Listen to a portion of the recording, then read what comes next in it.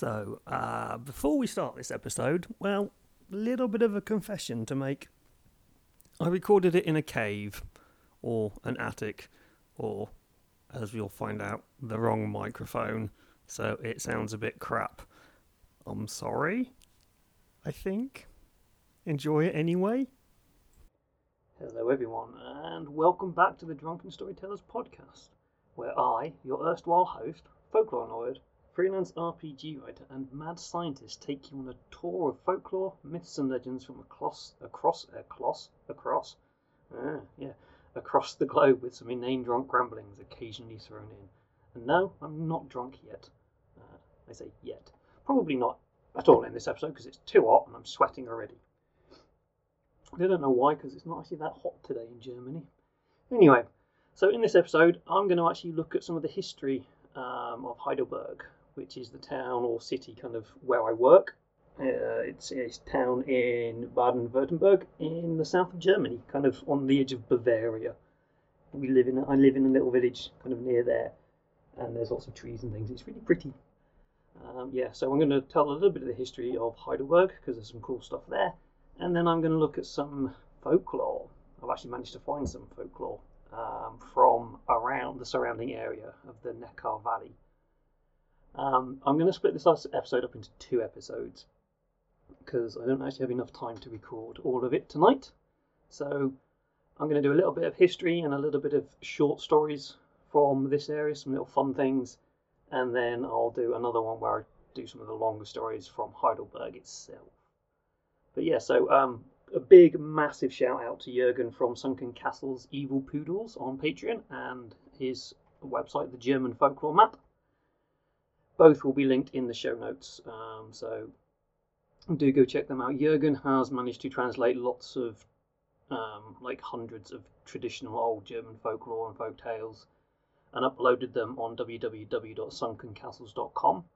And if you go to that and then go /German Folklore Map, you can actually search around Germany. You can click on areas, you can get them from there, and most of them are in the public domain, so you can go and explore them to your heart's content. Go and have a look at some of them. They are quite cool, and it's really nice that he's made them kind of free to the public, so do go check them out. And I do recommend going to the Patreon as well, because you'll get early access to the stories and some other goodies as well. A lot of the folklore that I'm going to talk about today has come from him and from his sources. There are other bits that I'm going to talk about that have come from elsewhere, but these are kind of more well-known and not the oldest tales, or the weirder tales, shall we say.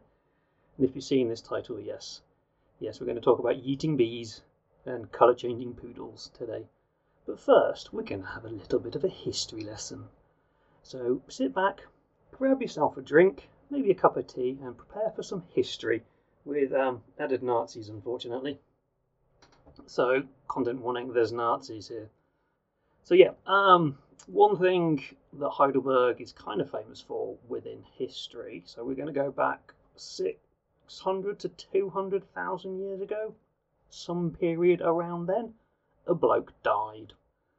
And he's known as the Heidelberg Man, and he died at a nearby town called Mauer. Only his jawbone was discovered in around 1907. And scientific dating seems to say that he's one of the earliest evidences of human life in Europe, depending upon how you class humans and what genealogy of Homo sapien you're looking at. But it is now used as a dating tool. I didn't really look into it because I don't want to go into archaeology. But if you are interested in archaeology, in about an hour's time, hour's time of me recording this, in the past for when you're listening to this, we're going to be doing ArgaCon, which is an archaeology gaming convention online. Me, Fiona, Mark are going to be doing some RPGs based around archaeology and humans. It will be on Twitch, it will be on YouTube, and I'll link all that in the show notes as and when it's done as well. So go check that out. It should be a lot of fun. Audience participation. So yeah, onwards from the archaeology. Around the 5th century BC, so 500 years before he was born, there was a Celtic fortress and refuge built on top of Heiligenberg, or the Holy Mountain, which is the north side, if I'm getting my directions correct. Let me get a compass out. I think it's the north side of the river of Heidelberg, on the side of the river that I work on, away from the castle. Where's my compass? Well, I suppose, yeah, likely the north side of the river. I can do directions. Anyway, one side of the river. There's a hill, and there was a Celtic settlement on that hill for quite some time. There have been traces discovered of civilizations on the hill that date back as early as 5000 BC. So it's quite a long settled area around here. In around 40 AD, some people decided to come and occupy it. Those being the Romans. So they come along, march in, go, oi, we want that hill. It's quite a good defensible place, so we're going to have it. And so they built a nice little encampment there. They built a bridge across the rivers using wood and stone and stuff. And that was kind of the start of the first really pretty bridge, shall we say, in Heidelberg. There's a really nice bridge here in Heidelberg. It's quite famous. The Romans kind of stayed here for a couple of hundred years. Around 260 AD, they upped and vanished, and the German tribes kind of beat them up and went, "Oi, give us our land back. We'll have that back, please." And so they did. And there was also shrines and other things and temples on top of that early Celtic settlement. Now, there is something a little bit weird about that Celtic settlement, but we'll come to that in a bit. So yeah, after the Romans buggered off, the Middle Ages decided to roll in. So there's a couple of hundred years missing in this history. The Middle Ages rolled in, and lo and behold, the Christians came over, because that's what they do. They come in and do things. What they did here is around the early 12th century. Some Benedictine monks decided that they liked the area, and they walked up the hill and went, people have lived here before, maybe we can. And they built 2 monasteries on top of the hill. There are some remains up there, sorry. So yeah, they built, the Benedictine monks built 2 monasteries on top of the hill. One of them is called Michaelkloster, or St. Michael's Monastery, and it was built exactly where the Romans built their temples and the Celts before them. It's one of the oldest parts of Heiligenberg that is still around. So one of the oldest ruins that is still here. So there's not much of it left, but you can walk up it. You can walk up the hill to the top of it. It's all surrounded by woods. It's a really nice walk up there.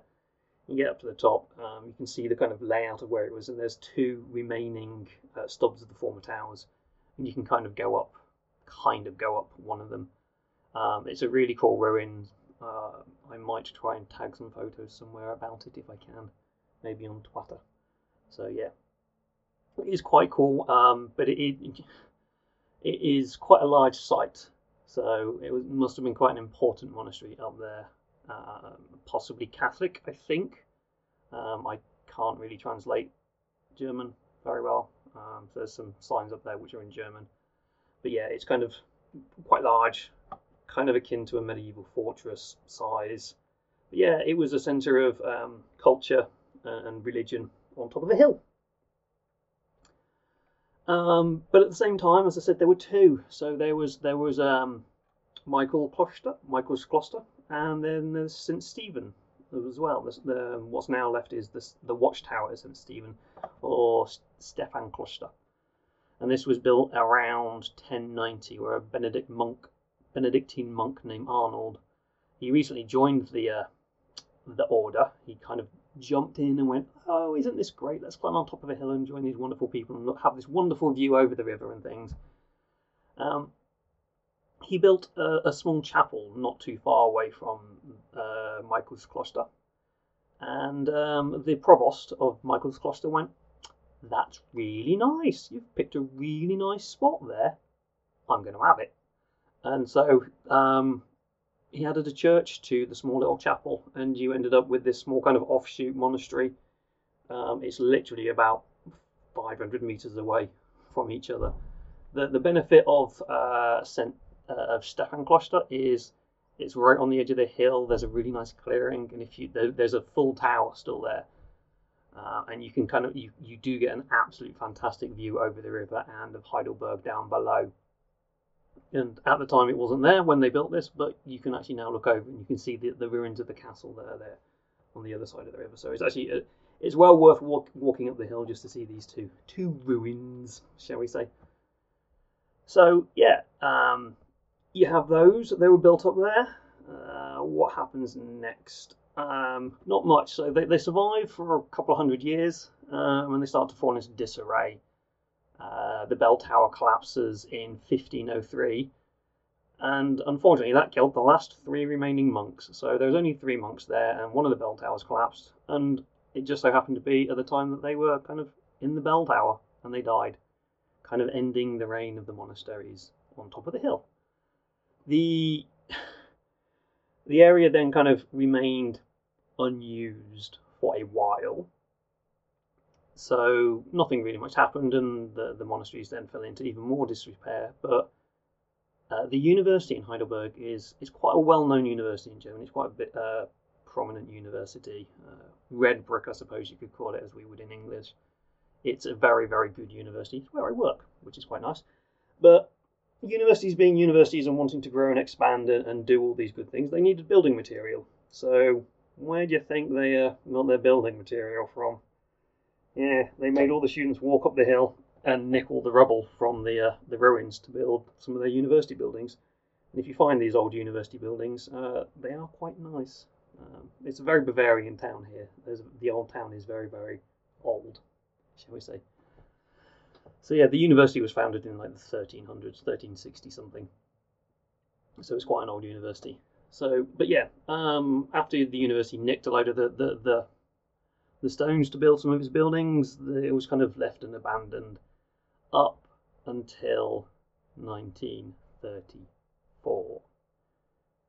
And well, we all know what happened in Germany around this time. Unfortunately, bad people decided to kind of appear. And so the Nazis turned up and they went, wow, this is a really nice hill with a really good view. Let's use it. And they built a giant amphitheatre on top of it.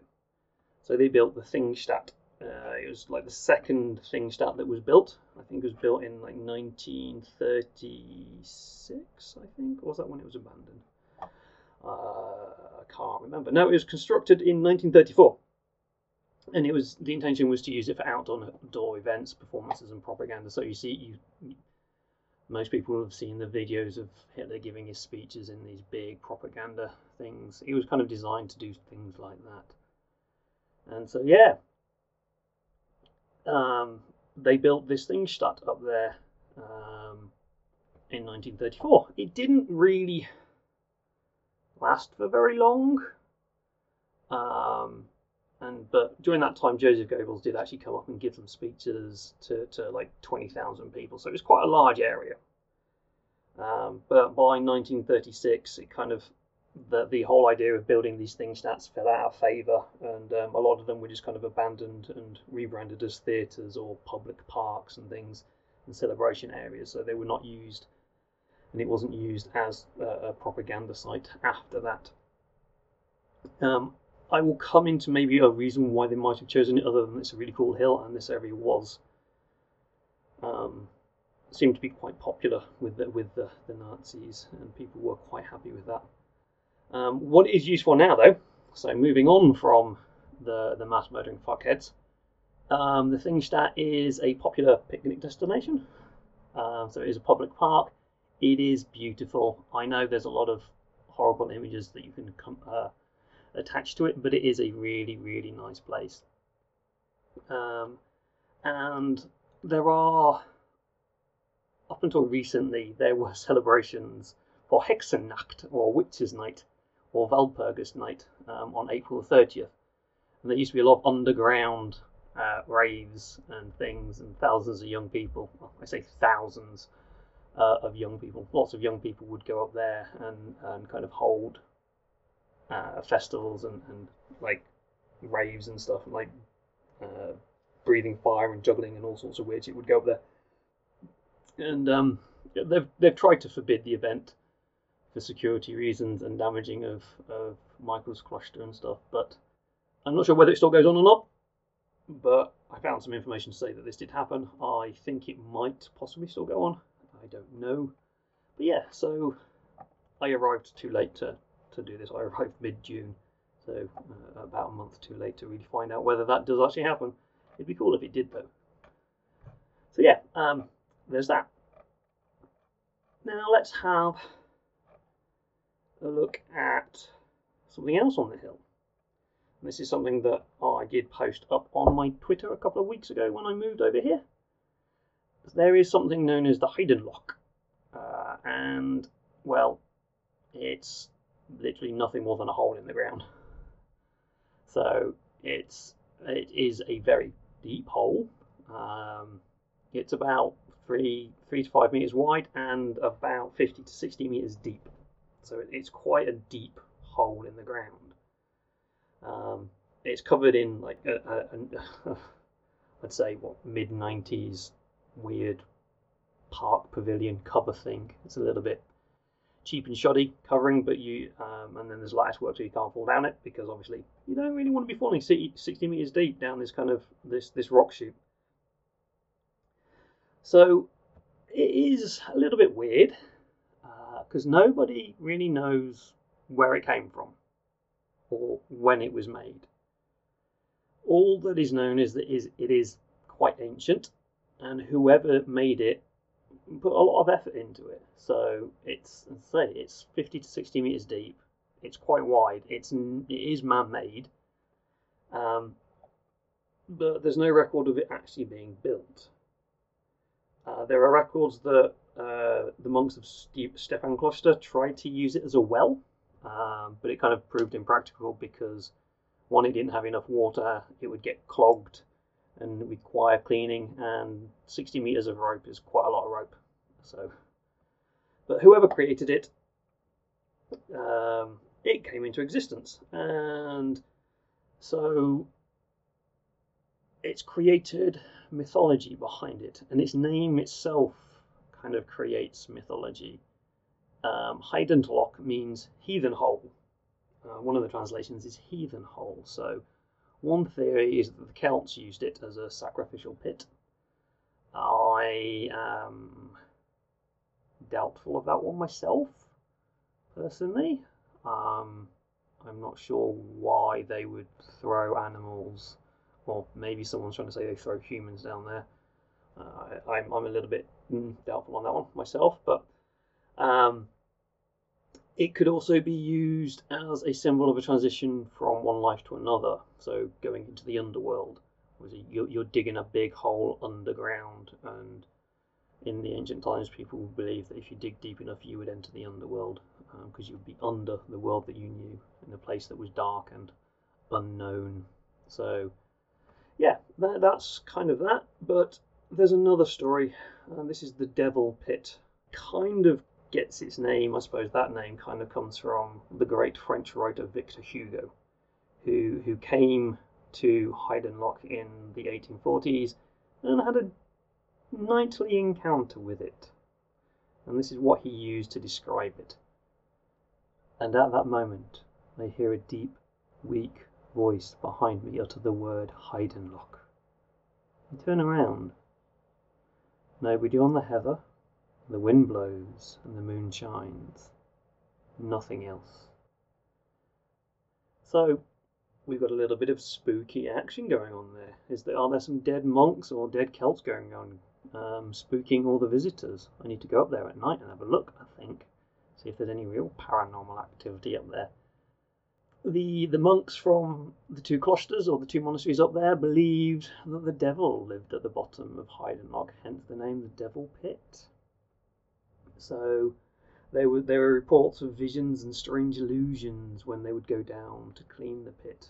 A bit like the pit in Prague, in the castle that I've forgotten the name of, which they built over, but they'd send people down to see what was down in the pit and they'd come back mad.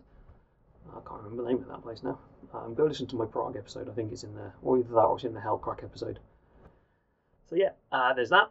In the 1600s, a geographer by the name of Matthis Quad described the story of his brother who went into the well for some reason.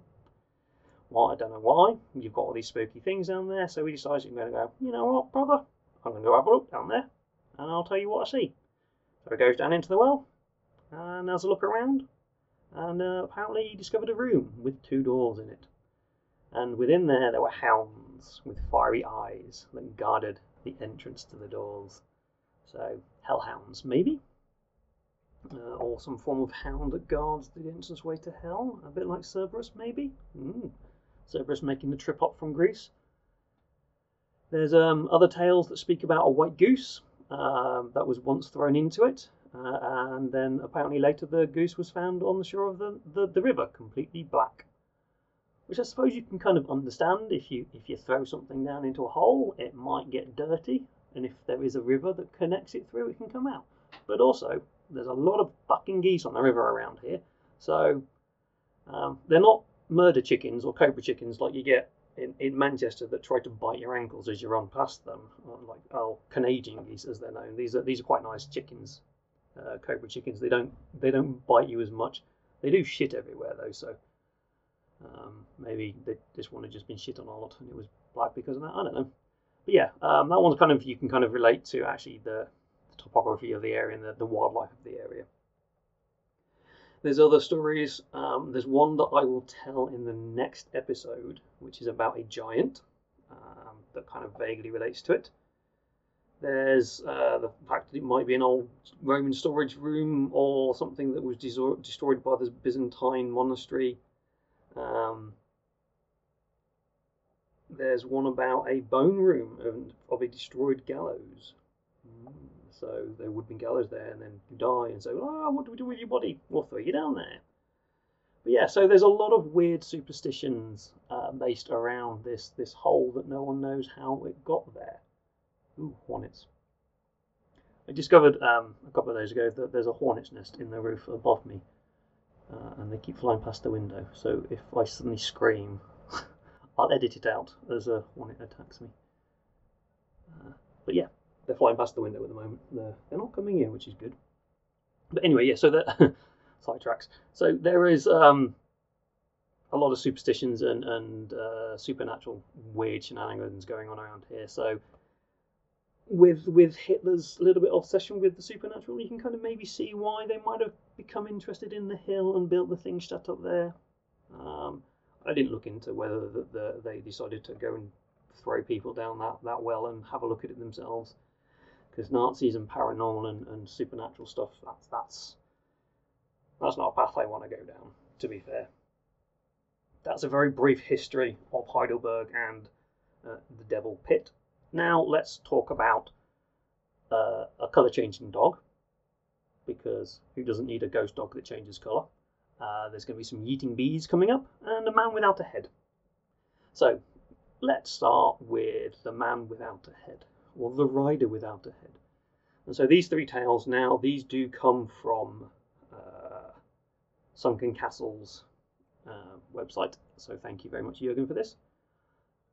The rider without a head is actually from a region called Munkenloch, which is not too far. I think it's about 2 kilometres away from where I live. So I live in a small village or small town outside of Heidelberg, and Munkenloch is technically part of this town.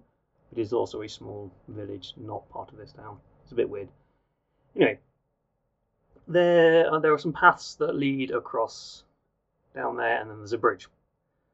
And it is rumoured that if you cross the bridge, it's sometimes possible to see a man riding a pale horse who carries his head underneath his arm like a hat, in that very similar style to that we get with most headless horseman myths.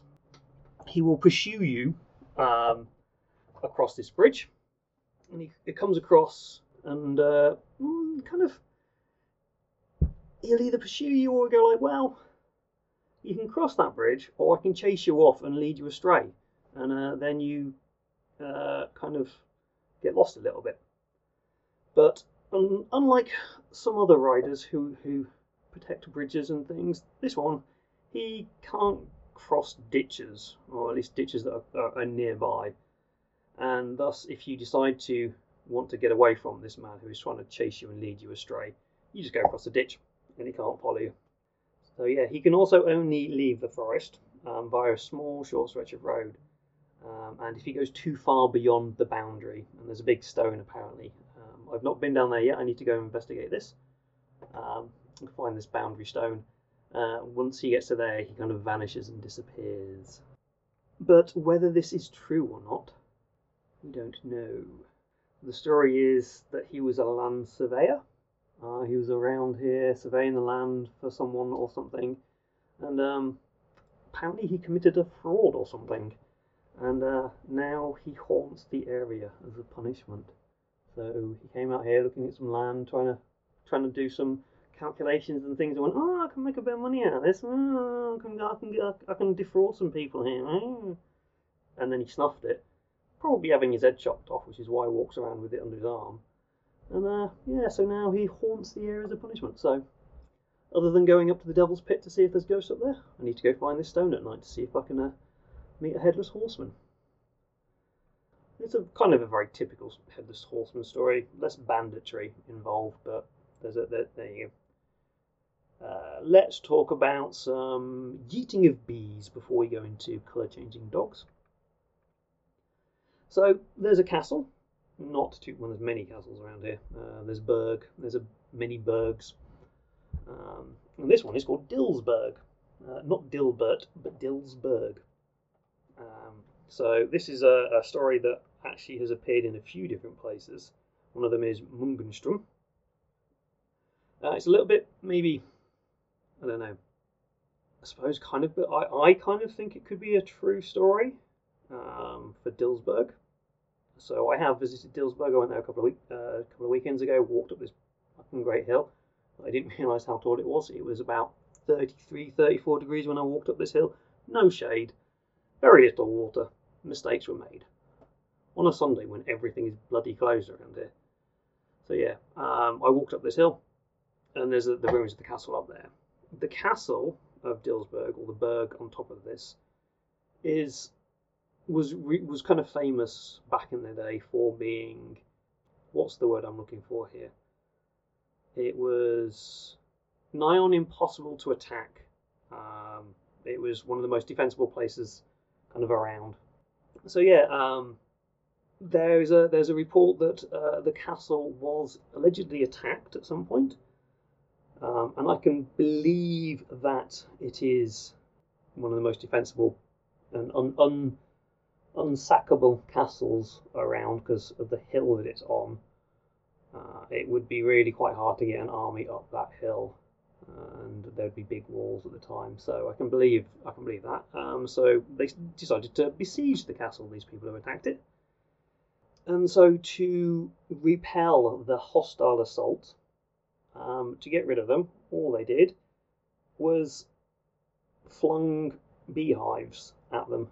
They yeeted beehives off the top of the castle walls down onto them, and apparently this drove off the besieging forces.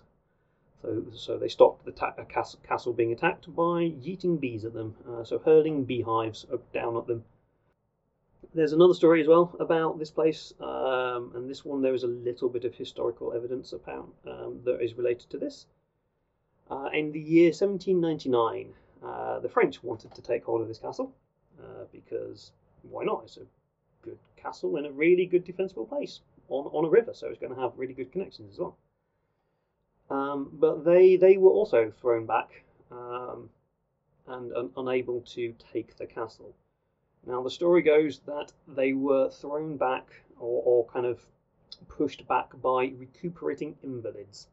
So people who are unwell or injured or other things like that, and a mob of farmers from another close by village or close by area, and the attackers lost maybe 70 people. I think that means the attackers, it just says they suffered losses of more than 70 dead. So I'm going to guess that is the attackers. This is still kind of known apparently in the area where they use the term Franz. I'm going to get this wrong. Franzosenhügel, which means Frenchman's Hill, and it's where the corpses rest. Not too sure on whether they did yeet bees at people. That would be kind of cool if they did, but there are also a lot of fucking bees and wasps and hornets in this area, so could well be. As I say, there's a wasp nest above my bedroom, and in the kitchen there's there's a hornet's nest above my bedroom, I should say, and the wasp nest is below my kitchen. So yeah. The French one, there is a tale that the castle was repelled. There was an attack on the castle and it was repelled, and it was the French who did this. Whether it was done by invalids and farmers, we don't know. And so now the final story for today, and one of the kind of which sounds like it should be amazing, and I really want it to be more than it is, but it's still kind of cool in a way. The ghostly dog. So this again is in the same area. It's near Dilsberg. So there is a road that goes from a town called Waldwimmersbach, which is halfway up a hill, to Dilsberg, which is on top of a hill, not the same hill. There is apparently a black ghost poodle. There's a lot of ghost poodles in Germany. Apparently their ghost dogs around here are poodles, unlike Shuck of England and the black dogs of England. These are ghost dogs, and it frequently approaches travellers and silently trots alongside them, because good doggo, and doggos are good. But it comes up to you as a black poodle. Doesn't really appear too ghostly, but it's a black poodle. So, oh, look at that, you've got a nice little dog with you. And as you're kind of walking along, you'll go, oh yeah, black dog, cool, okay. But the further and further you go along the track, you'll notice that its fur gradually begins to change colour. By the time you reach a second boundary stone, so there's two boundary stones on the road between these two towns, Waldwimmersbach and Dilsberg. The dog will appear around the first one, and by the time you get to the second boundary stone, the dog is completely white. So it's gone from dark, pitch black, to completely white. And from there, it will start to darken again and become more and more black. And as you get to the end of the forest, and as you reach the third boundary stone, the dog has become completely black again. If the dog is left alone and on the walk, and you're just allowed to trot beside you and just kind of allowed to enjoy the walk as you were enjoying the walk yourself, it doesn't do anything to you. It just likes to kind of come for a chat with you, and it won't harm you. It won't do anything bad to you, and just be a nice little poodle, little black poodle, then a little white poodle with shades of grey in between. However, if the dog approaches you and you're like, oh, what a cute little doggy, what are you doing here? What do you want? Do you want some treats? Do you want something? You're looking for your owners? Oh, don't do that. That's a bad idea. The poodle will transform into a huge, mighty giant, which will then slap you across the face and disappear. Because, well, why not? Ghost doggy changes colour, and if you ask it what it wants, turns into a giant, slaps you on the face and runs off. Isn't that amazing? That is just such a beautiful little story. There doesn't seem to be much kind of story as to whether this is an actual ghost that is haunting the area, whether it's just a giant that's taking the piss or anything. It's called the ghostly dog, and it's generally seen as a ghost. There's no real stories as to kind of how it can be released and let go and off into the world to go to beyond, I suppose the word would be. There doesn't seem to be anything about that, apparently. But I kind of see this as very much a mischievous sprite kind of, or a mischievous fey creature of some kind, running around, some kind of shape-shifting creature. But I think that's kind of cool. That's one of the fun stories that I found from the website. So yeah, that is today's episode. As I say, I have a few more stories from around the area, which I'll go into in another episode soon. I'm unsure of the release schedule at the moment because I've got some people visiting next week. I've got 8 person visiting next week. I'm going to get on the podcast, so we might do an actual recording in person. And then I've got some other things planned as well. This would probably have been a great time to do the Lugnasa episode with Fiona, but again, timings and things have not matched up. The Lugnasa episode will come out, and we will do that, but it's not going to be on or around the time of Lugnasa, unfortunately. So, but that will come out, and we will do one. We will finish the series and do the 4 Celtic festivals. And yeah, go check out us playing some games in about 45 minutes or so, from where I am at the moment, but in the past for where you guys are. So I'll put all the links and things in the show notes for that. I've no idea what's going to happen with that. It's going to be absolutely crazy. And we have a few other things coming up on the probably the YouTube, if I can convince someone to actually stream for me because my internet is crap, on the Twitch. So we're going to be doing some more gamings. Tom's going to be doing some gamings for us, and some other things are going to be happening as well. So it's all good fun. Things are slowly getting back to normal. These episodes are probably going to be a little bit more haphazard coming out as I try to figure out my life, I suppose, or how to kind of create a schedule of things, because I've got some other RPG things happening in the background which are kind of cool as well. So yes, anyway, I'm rambling and I should probably stop rambling. Yes, what you can do is you can go follow me on Twitter, that I very rarely post on. You can watch the RPGs on YouTube, they're all up on there as The Drunken Storyteller. You can send me suggestions and things to thedrunkenstorytelleruk@gmail.com if you've got anything you want to talk to me about. And I think that's all I've got to say, really. I hope you enjoyed that random little bit of fun there. A bit of history and a bit of weird folklore, because that's what we like here, isn't it? So I shall leave you to enjoy the rest of your day, evening, weekend, whatever it is you're up to. Have a nice time. All that is left for me to say is goodbye, my friends.